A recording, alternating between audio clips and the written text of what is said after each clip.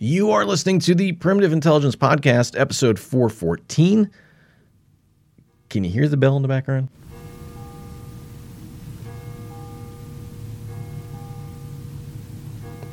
My house is surrounded by churches. I apologize for the delay.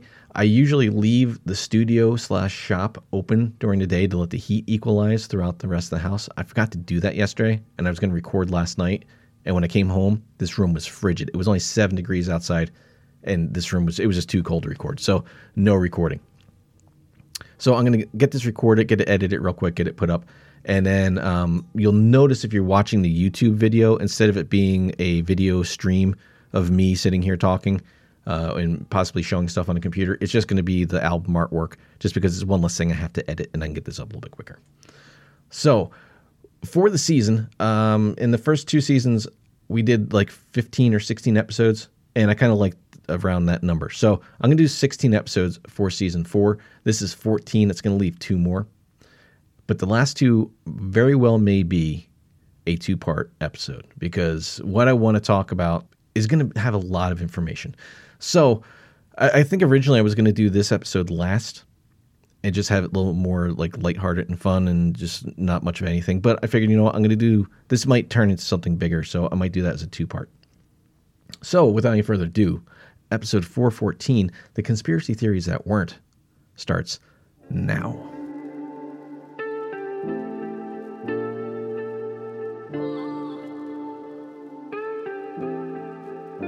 So what do I mean by conspiracy theories that weren't? Well, basically, while I was doing all the research for season 14, every week I'd be looking for a new conspiracy and just trying to think of things that I knew from years ago or had heard about and looked them up, and people were giving me ideas on things to look into. And not everything is a conspiracy theory. And that came out like Christopher Walken. That was really weird. That's not a conspiracy either. I'm going to go over a couple of the theories that I looked into, the conspiracy theories that really could have been really cool, but turned out to be absolutely nothing. The first one, a few people had asked me to do an episode on Bigfoot, and I may very well do an episode on Bigfoot, but Bigfoot isn't a conspiracy. So a conspiracy theory is something that's being told to the people to keep them under control by the powers that be. And Bigfoot isn't that. Nobody really knows what Bigfoot is.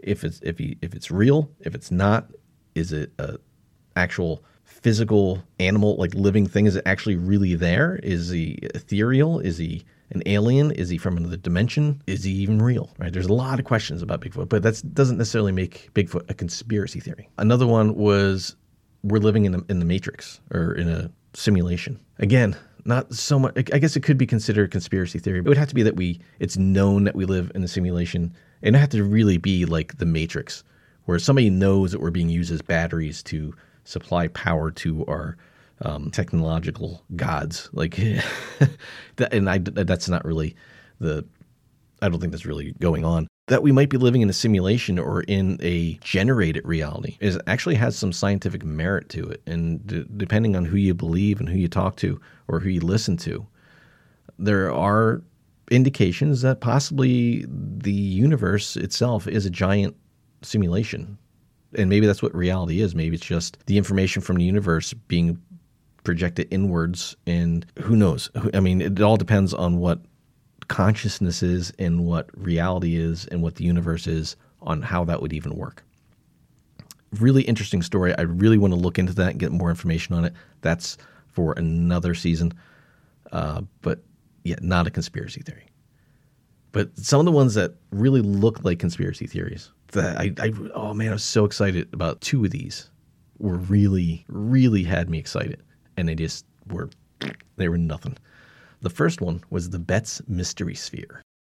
Now, if you're unfamiliar with the Betz Mystery Sphere, so Betz is B-E-T-Z.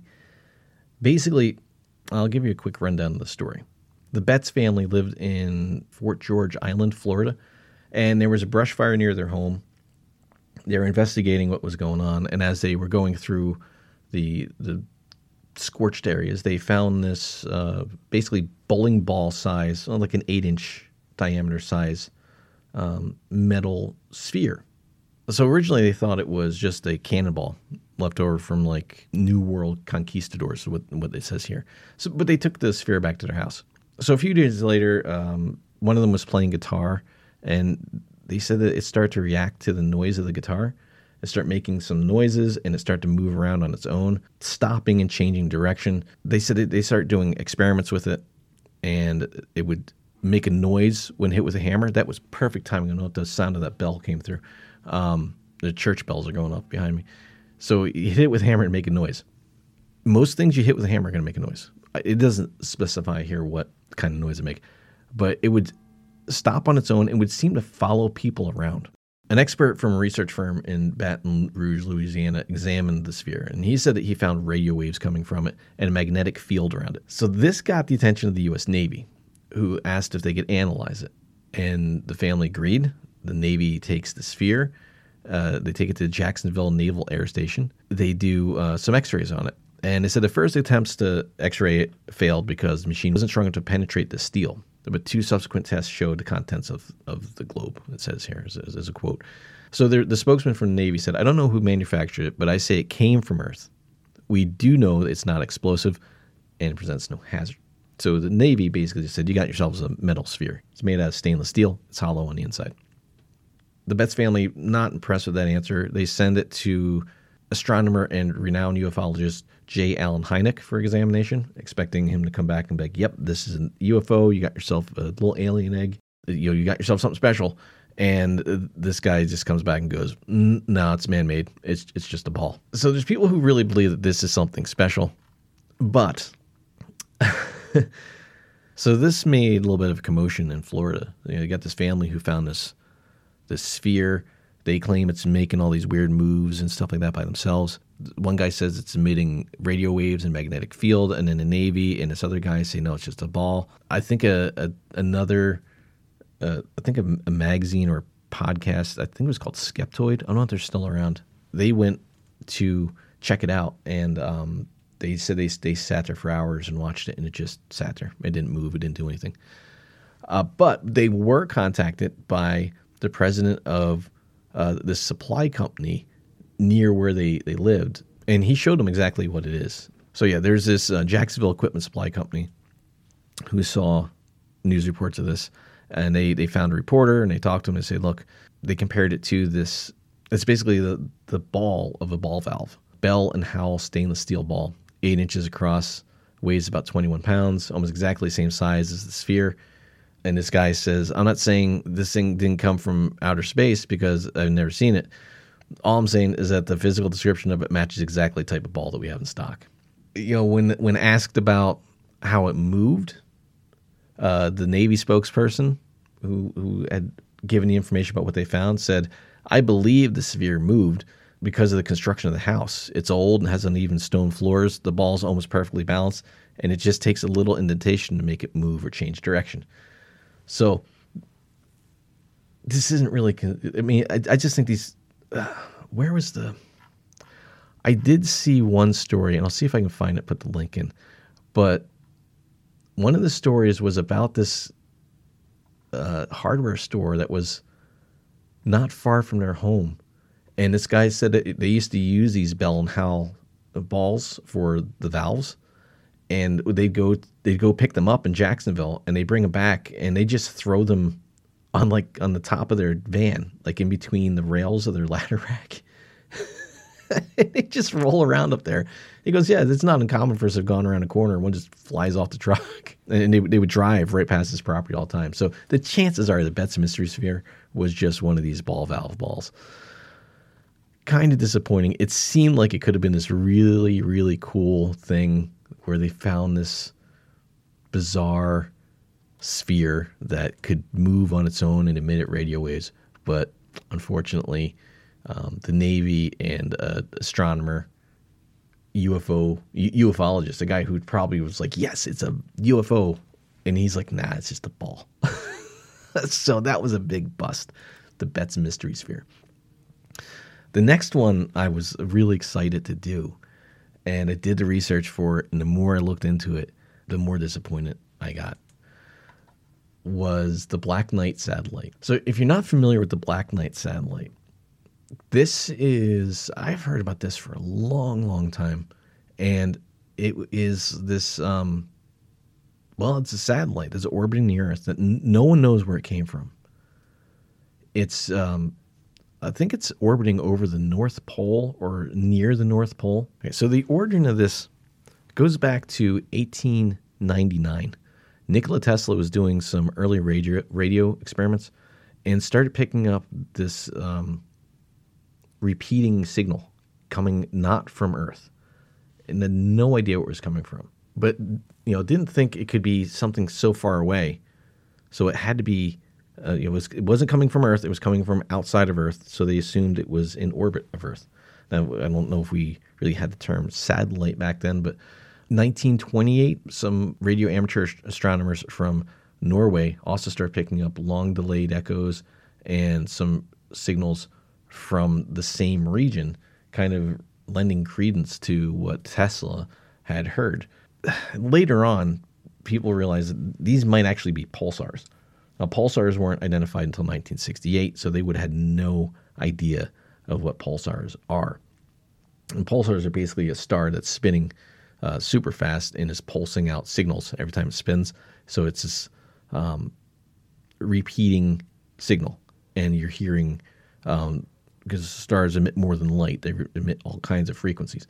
So you're picking up on those frequencies. In 1954, a UFO researcher named Donald Keyhoe had told newspapers that the United States Air Force had reported 2 satellites orbiting the Earth had been detected. And at that time, no country had the technology to launch a satellite. Of course, at the time, Keyhoe was promoting a book about UFOs. So you got to take that for what it is. Other reports of this Black Knight satellite always usually turned out to be like satellites that had gone astray, or just like pieces of space junk that fly around. But there's a picture from 1998 of this weird-looking piece of something in orbit over Earth, and it's what I always see the picture of the Black Knight satellite looking like. The funny thing about this, and people go, "That's the Black Knight satellite. It's got to be the Black Knight satellite. That's it. There's no explanation for it. What else could it be?" It almost looks like a glove, to be honest. But what NASA says it is, and of course, if you're a conspiracy theorist, you don't believe anything NASA says, but what NASA says it is that it's like a heat blanket, like a reflective blanket or thermal blanket that was on a like a strut for a satellite or maybe the space station or something like that got away from one of the astronauts. And they actually, from this trip where this picture was taken, they actually have the audio of like the commander inside the vessel talking to the astronaut that's doing the spacewalk. Like, "Hey, yeah, you lost something," and he's like, "Yeah, it got away. Nothing I can do." The funny thing is, though, where this picture is taken is nowhere near the North Pole, so it's not the Black Knight, and it just falls apart at that when you actually look at what it really could be. I mean, people are saying it was like 13,000 years old. So there was a Scottish author who reviewed some of the research in 1973 and speculated that they could possibly originate from a 13,000-year-old alien probe located in an orbit around Earth's moon. So it moves. It moves a lot from the North Pole to the moon. He suggests that the probe may have originated from a planet located in the solar system of the star Epsilon Bootes. Loonan later retracted his conclusion, saying that he had made outright errors and his methods had been unscientific. So everything you look at for the Black Knight satellite just winds up falling apart. So that was a big disappointment, the Black Knight satellite. There's a couple stories, a couple of conspiracy theories that went nowhere. I was very disappointed. The Mystery Sphere and the Black Knight satellite, I really had high hopes for those 2 stories. But what can you do? For season 5, I'm not going to follow any kind of common thread. Like season 4, I'm doing conspiracies. I'm going to go back to just talk about whatever I want to talk about. So it might be, maybe it'll be Bigfoot, maybe it'll be something different. So if you got ideas, you got things that you guys want to hear, reach out to me, let me know, and I'll start doing the research for them. So I hope you guys enjoyed the episode. I know it's, again, a little bit different than what I had been doing in the beginning of season 4, but as I get closer to the end and I'm kind of out of the conspiracy theories that I had lined up, I got to do what I got. So next week, we'll see. I'll let you know in the beginning of next week's episode if it's going to be that big 2-parter. We'll see what information I can find and get that out there. So thanks for listening. get ready for a potentially big one, big two-parter next week's Primitive Intelligence Podcast.